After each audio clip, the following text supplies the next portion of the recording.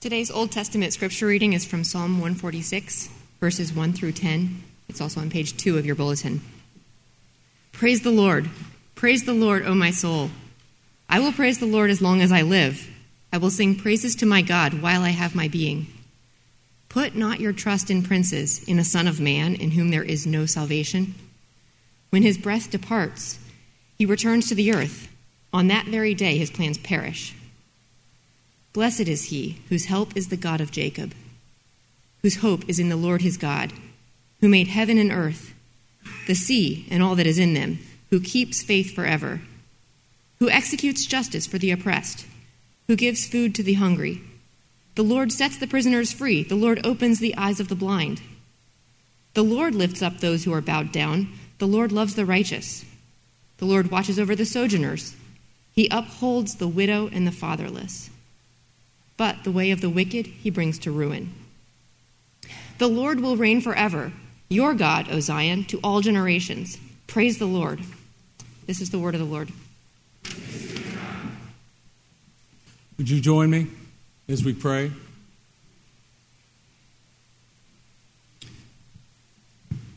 God, we understand that your word has great power. You can bring salvation in its many forms to us tonight.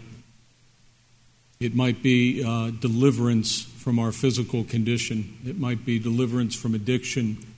It might be deliverance from things that we idolize. It might be unbelief. It might be fear. We pray because of who you are, that you've gathered us and you've given us your word and your spirit. You'd work tonight. In Christ's name, amen. Well, this is the second of 3 sermons dedicated to the idea of the Christian faith in a political season. How do we think about that? And last week we began with this idea that the primary identity that God intends for us isn't to be centered in political beliefs or party, but rather centered in his Son, Jesus Christ. And that this unity then becomes critical for how we then can relate to politics, how we understand it. When the Nazi Party took control of the German church, leader and then later martyr Dietrich Bonhoeffer was addressing an ecumenical group of Christians, and he said this: "The brothers and sisters who make up this church are bound together through the commandment of the one Lord Christ, whose word they hear greater than all the ties of blood, class, language, and party." That was true of the church in Germany then. It's true of the church in America today. And it's only then you and I can actually offer something to one another and offer something to the world. We might mourn over the division we see and want to make some sort of change in it. But until the church recovers its identity in its unity, it won't have much to offer. When it does, though, a few things flow out of it. Humility, which leads to empathy, which leads to charity. Then things really begin to take off. And it becomes the basis for our second topic tonight, recalling our security. Of the many commands in the Bible that are repeated over and over, command not to lie, the command not to steal, there is one that actually surpasses all of those, and it's be not afraid. Be not afraid. The Lord who says, do not be terrified or discouraged. An anxious heart weighs a man down. The righteous are not afraid of bad news.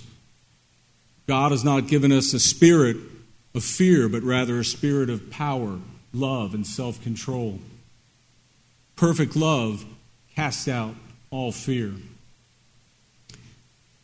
In 2017, the American Psychological Association conducted a survey, and what they discovered was that anxiety and stress was higher then than it had been in the last decade. And the one trigger they identified was political anxiety.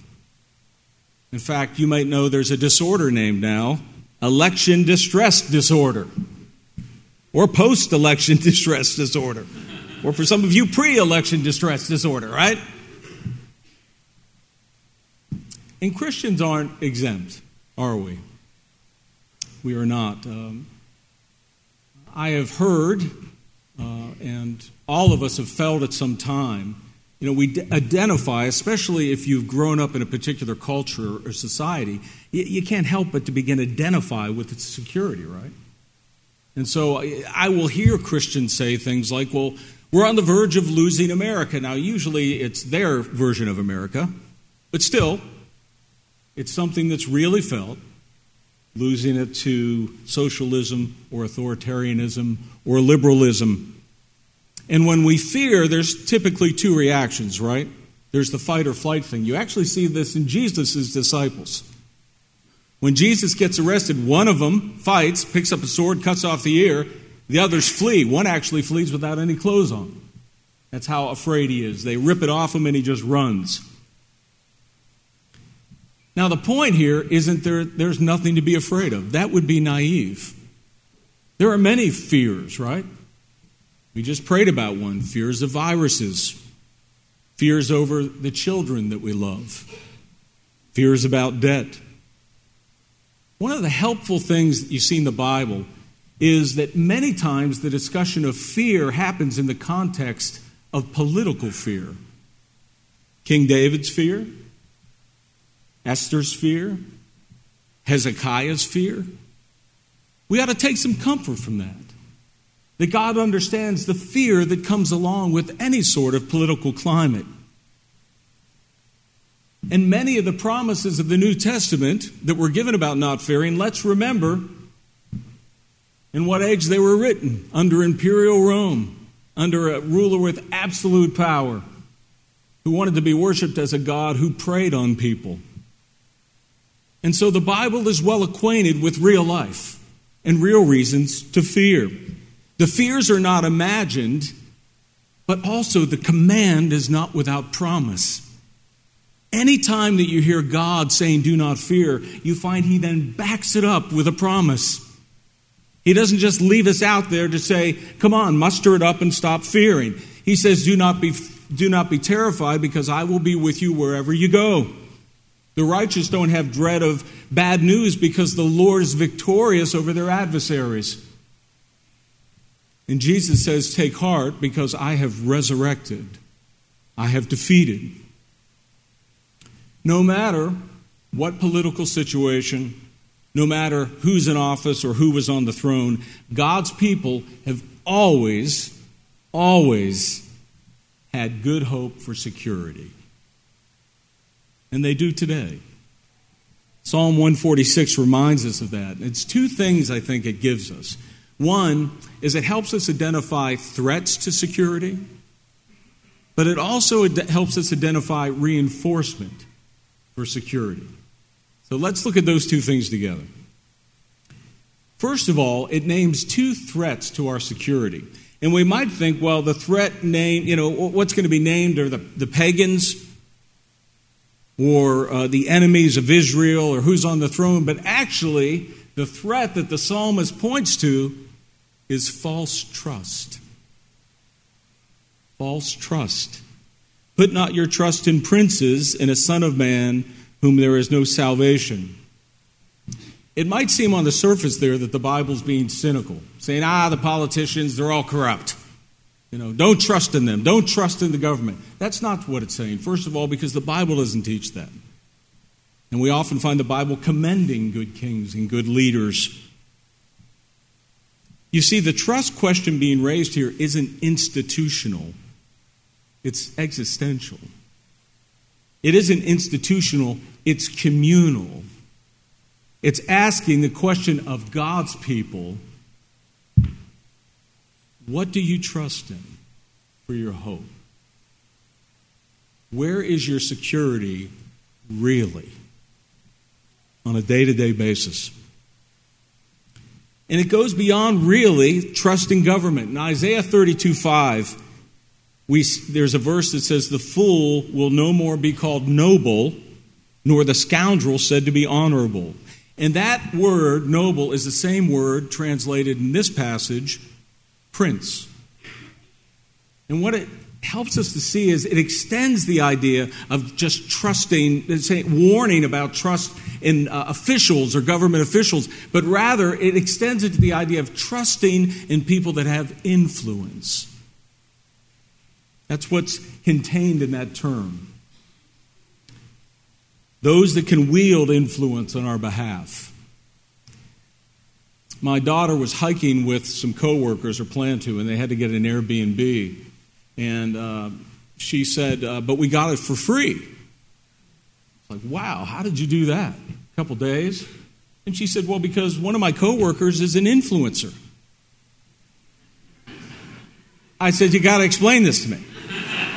I know, like I took one of those disc tests a long time. Does anybody remember the disc test? Yeah, see, most of you didn't take it. It actually came on a stone tablet that they would chisel. No, that's not true. But, I was a high I. That's a high influence guy. And so I'm like, tell me about it. But you know, right? An influencer is someone that's got, right, expertise and knowledge, and they wield social influence. And guess what? They get things for free. Just because they tell everybody about you. Right? I mean, people that can wield influence, they are very handy. Good to have in your team. It's tempting, right? And we don't want to throw the baby out with the bathwater. In the Bible, you see people of influence can use it for good or for ill.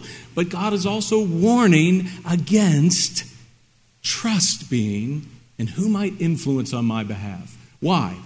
One, because it's a mortal trust. He says, when his breath departs, he returns to the earth. The Hebrew word for dust and man sounds similar. There's a little play on words happening here. The best leader, the best one, is finite and sinful, right? And limited, and most of all, mortal. Gene Healy, who writes for the Cato Institute, wrote an article called The Cult of the Presidency. And he said, the chief executive of the U.S. is no longer a mere constitutional officer charged with a faithful execution of the laws. He is a soul nourisher, a hope giver, a living American talesman against hurricanes, terrorism, economic downturns, and spiritual malaise, and the supreme warlord of the earth. Americans left, right, and other think of the commander-in-chief as a superhero, responsible for swooping to the rescue when danger strikes. Now, you might not agree with all that hyperbole, but there's no way we can debate that what used to be a very humble office has evolved, right, into something where I couldn't imagine serving in that office because of the expectations that are laid upon you. Modern expectations. You might remember in 2009, the famous street poster that emerged. And it had a picture of President Obama, and the words said what? Hope. Right? We live in a day where it's not just, will you govern fairly? It is, will you be my hope?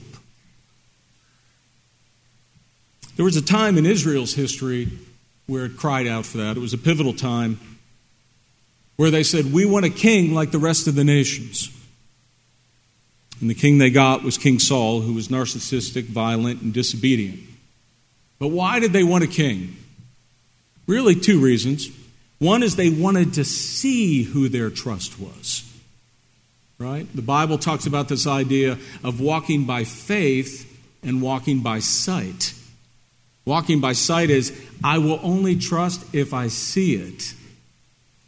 They wanted to see it, that king, as opposed to an invisible king, the God of heaven who we read about in the Psalm.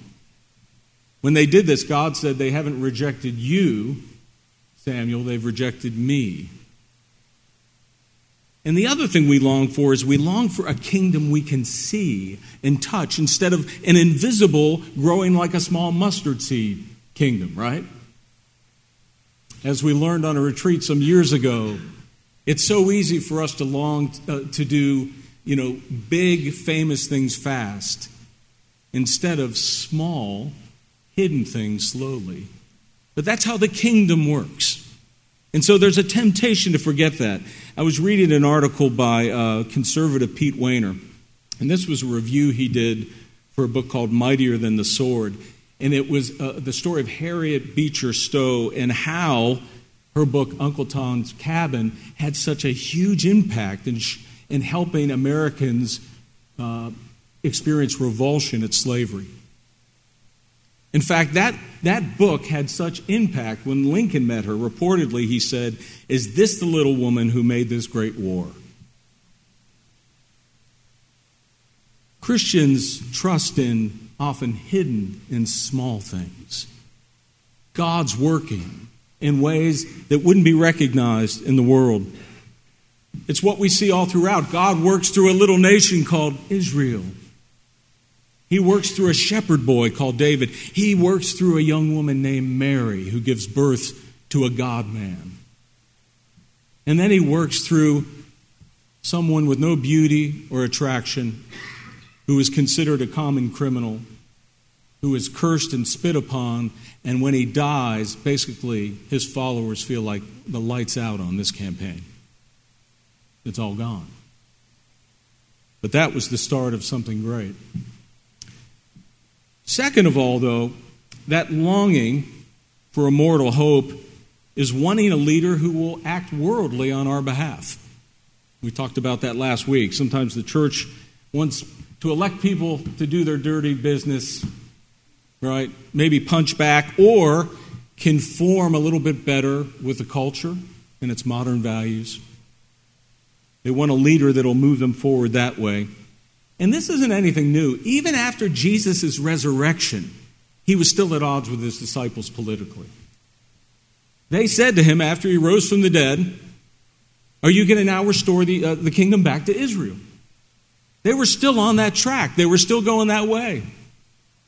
That temptation will always dwell with us, longing to see that sort of kingdom. Again, Wehner says this: there's a threat when evangelicalism becomes a vehicle for resentment of middle-class white America. Now, any party, any Christians can be a fuel for resentment. He's speaking there about, obviously, white middle-class evangelicals. But this is the question all of us, whatever your race, whatever your political convictions are today. What would you yield for safety, a good economy, and power? What will Christians give up for safety, a good economy, and cultural power? Michael Ware said, "The crisis is not that Christians are politically homeless. It was we thought we could ever find a home in politics." Again, you heard me say in the first week, God ordained the family, the church, and the state. The state is a noble and good thing that God made. No matter how corrupt a state might be, God doesn't give up on it. But our trust is not in the state itself. It might be our trust in God calls the state to a greater performance of accountability. We'll talk more about that next week. But let me hit this one other threat quickly. It's not a mortal hope, it's a simplistic hope. Trusting in a prince who on that very day his plans perish. We get security from plans, right? All of us do that. In fact, one of the candidates, right? Their selling point is they got a plan. There's a certain security we get. Now, are plans bad things? Of course not. The Bible talks a lot about plans. But it also says that a man plans his course and the Lord directs his steps. Christians do not trust in policies and plans. Christians trust in God. They trust in the person of Christ. Because a simplistic hope will also lead to something else, and that is oversimplifying the opposition. There's some interesting research that's been going on. And it's actually a father and daughter team. He was a chair of psychiatry at Mount Sinai in New York, Columbia University. Their names are the Gormans. But they've done this brain research on the buzz people get when they process information that supports their point of view. It might be, like a referee goes your way, or it might be extreme partisanship, but we get a buzz from that, right? There's something that happens. But there's also a threat of fairness that gets compromised. Because oftentimes the way that we feel more secure is to demonize the opposition, to make things more black and white than they really are. C.S. Lewis had this wonderful point where he said, what will happen is this. He said, first of all, gray will become black to you, and then you'll make white black. Why do we do that? Because we want a sense of security by oversimplifying things.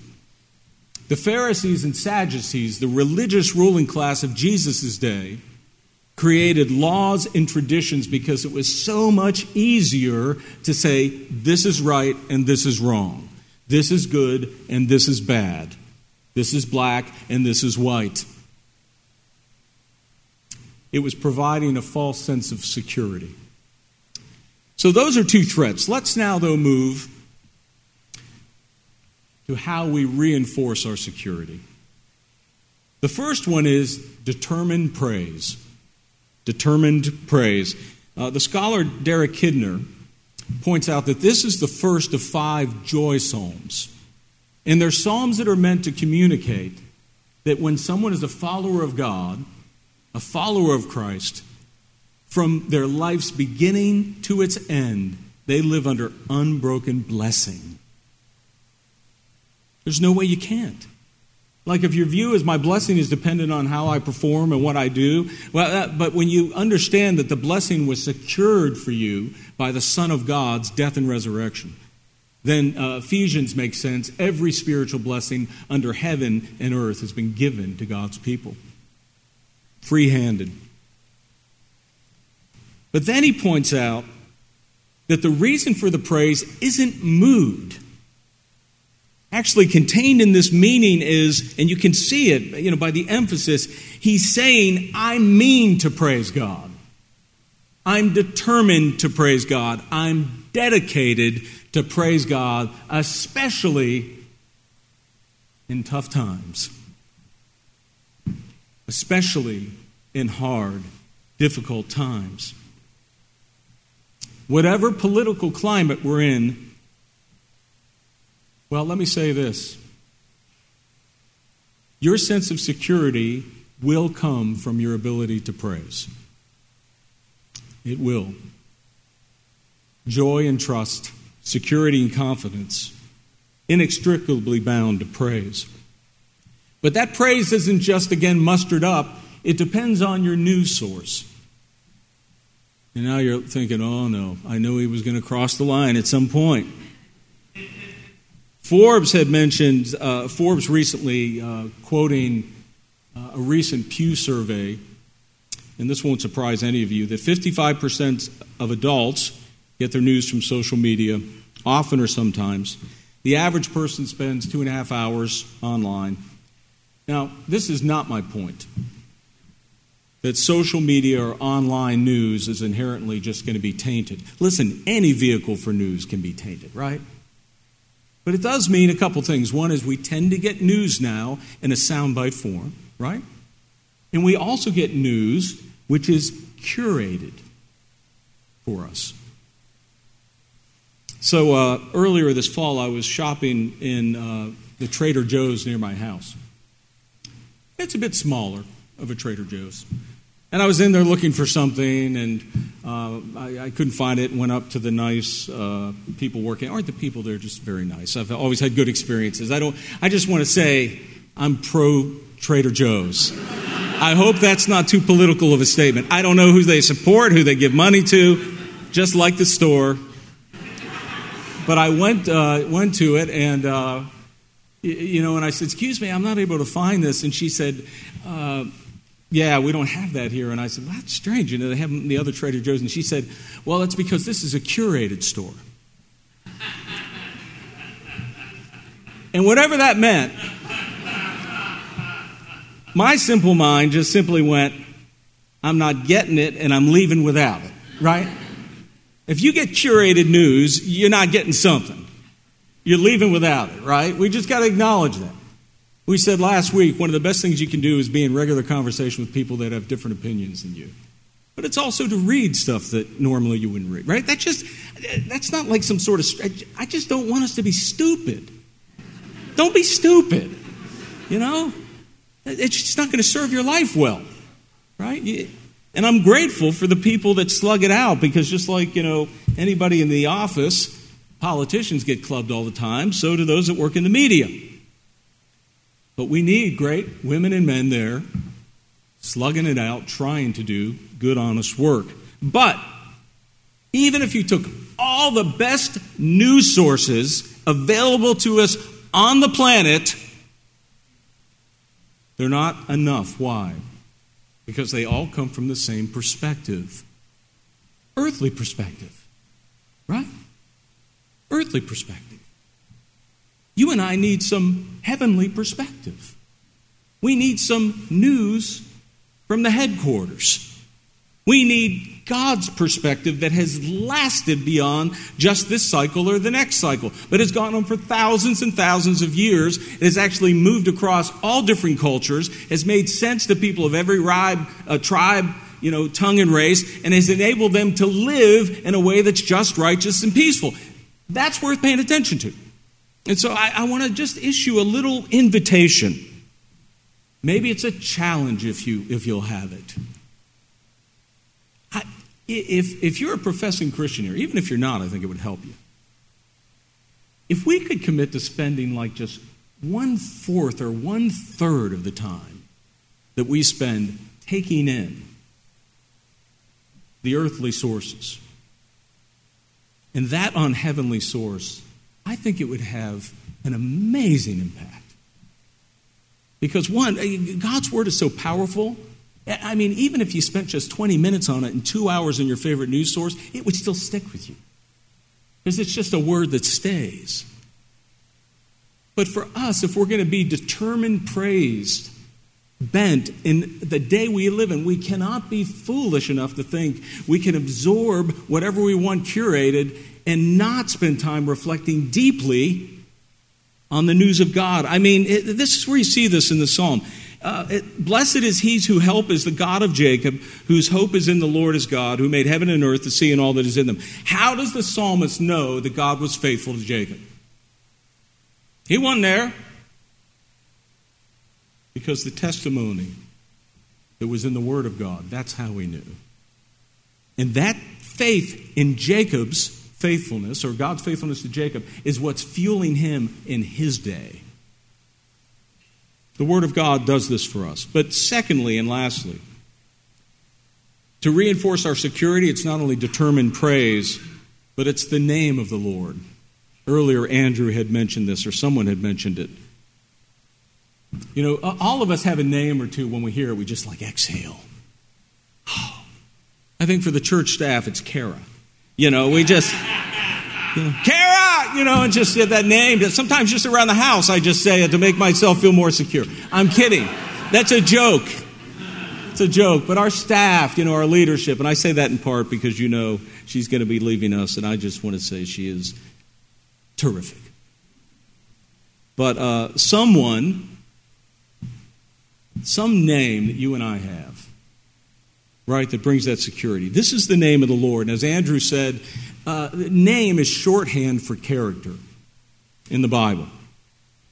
Faithfulness to all generations. Especially, look at this is the second half of the psalm, especially for those that are most insecure. The weak, the fatherless, the poor, the sojourner. Now, there are a few things you can know about this. That category of people were often those without land. And if you were without land, It wasn't just like I don't get to go to my second house somewhere, right? It was your security, it was your provision, it was everything. Also, those folks were usually in that, in the Bible's perspective, usually in that situation because they were oppressed. If you follow the Scripture's logic, oftentimes that quartet of the vulnerable were victims of oppression. Another one mentioned is the sojourner. Isn't it great that the great heroes of the early Old Testament, and even the New Testament, were all aliens and foreigners and sojourners? They knew what it was like, Abraham, Jacob, Ruth. Now, here's my point. When you and I are fearful and insecure, our temptation is to turn inward. And faith would actually lead us to do the exact opposite, to turn outward to those that are most vulnerable. Our bent when we're afraid, and it's scary out there, is going to be to circle our wagons around the people that we care for. But what you find is that God is wanting us to go to the opposite direction, because the people that are always hit the hardest when the hard times come is this group. Those without means, those without family, those without security. Psalm 72 is a praise to the king and his coronation. And it talks about the king should be righteous, and it talks about that he's to help provide the conditions for prosperity. But it also says he should be leaning heavily toward those that are in that bad spot, who struggle. And so, the name of the Lord, our security, he enables our security to be counterintuitive. Last week I'd mentioned this quote out of the 2nd or 3rd century of the way the church would care for those that were sick. And then I got an email from one of our elders, and this was a comment from Ross Dothett, not to us personally, but he had said there was a report of Chinese Christians and other religions doing that very thing right now in the face of the coronavirus. In fact, they've been so merciful and so self-sacrificing, it's made the government suspicious. May that be said of us when our time comes. The security of God enabling us to move out. Let me close with this quote. I have it in your bulletin. It's just another wonderful example of what God enables the church to do. This comes from a 2nd century letter.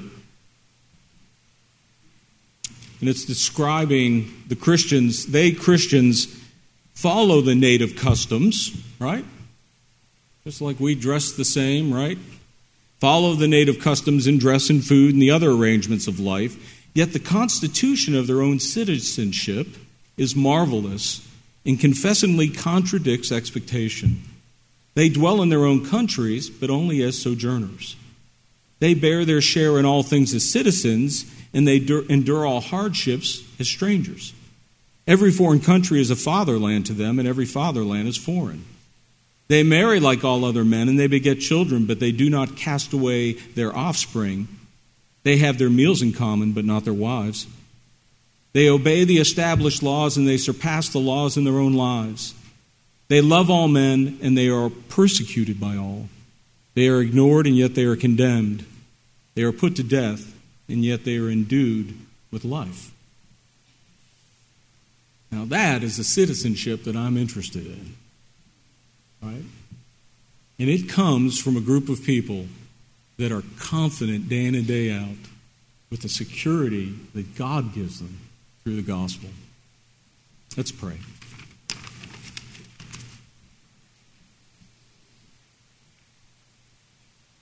We are weak and frail.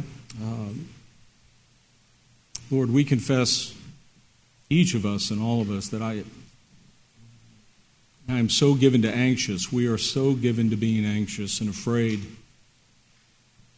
And Lord, we pray that your Spirit and your faithful word would make us a different community, that we might be a blessing for your purposes. In Christ's name, amen.